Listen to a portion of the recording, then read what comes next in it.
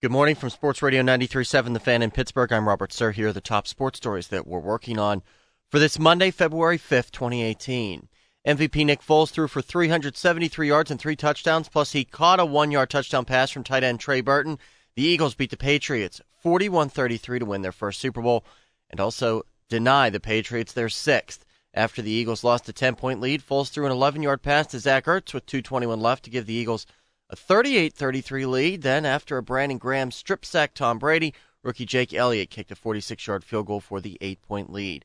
Patriots still had a chance and got the ball to midfield in the final seconds, but a Hail Mary to Rob Gronkowski went unanswered, and Eagles defenseman Chris Long could finally breathe. It was like a heart attack. I mean, it was bad for all of our health, collectively as a team, but I'll never forget that. None of us will ever forget that as long as we live. I mean, that's special. You make history tonight as a team.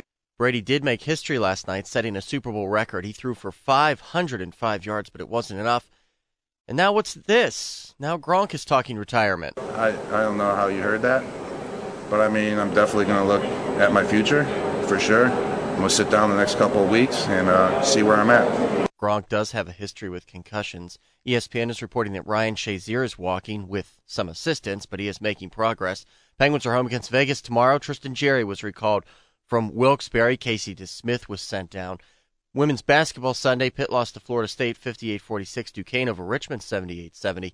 Waste Management Open, Gary Woodland defeated Chez Reavie on the first playoff hole. I'm Robert Sir for Sports Radio 93.7 The Fan.